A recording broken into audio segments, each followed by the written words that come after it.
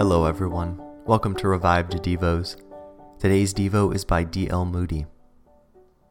But how can anyone read the life of Christ and make him out a deceiver? A man has generally some motive for being an impostor. What was Christ's motive? He knew that the course he was pursuing would bring him to the cross, that his name would be cast out as vile, and that many of his followers would be called upon to lay down their lives for his sake. Nearly every one of the apostles was a martyr, and they were considered as appalling and trash in the midst of the people.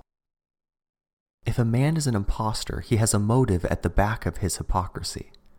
But what was Christ's object? The record is that he went about doing good, Acts 10:38. This is not the work of an impostor. Do not let the enemy of your soul deceive you.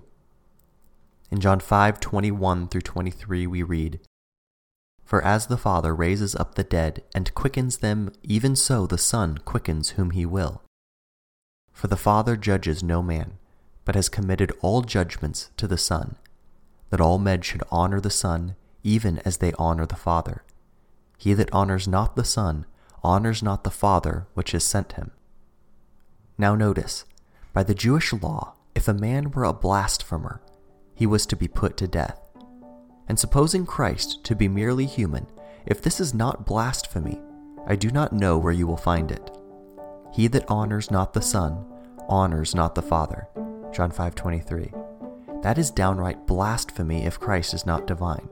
If Moses or Elijah or Elisha or any other mortal had said, "You must honor me as you honor God," and had put himself on a level with God, it would have been downright blasphemy.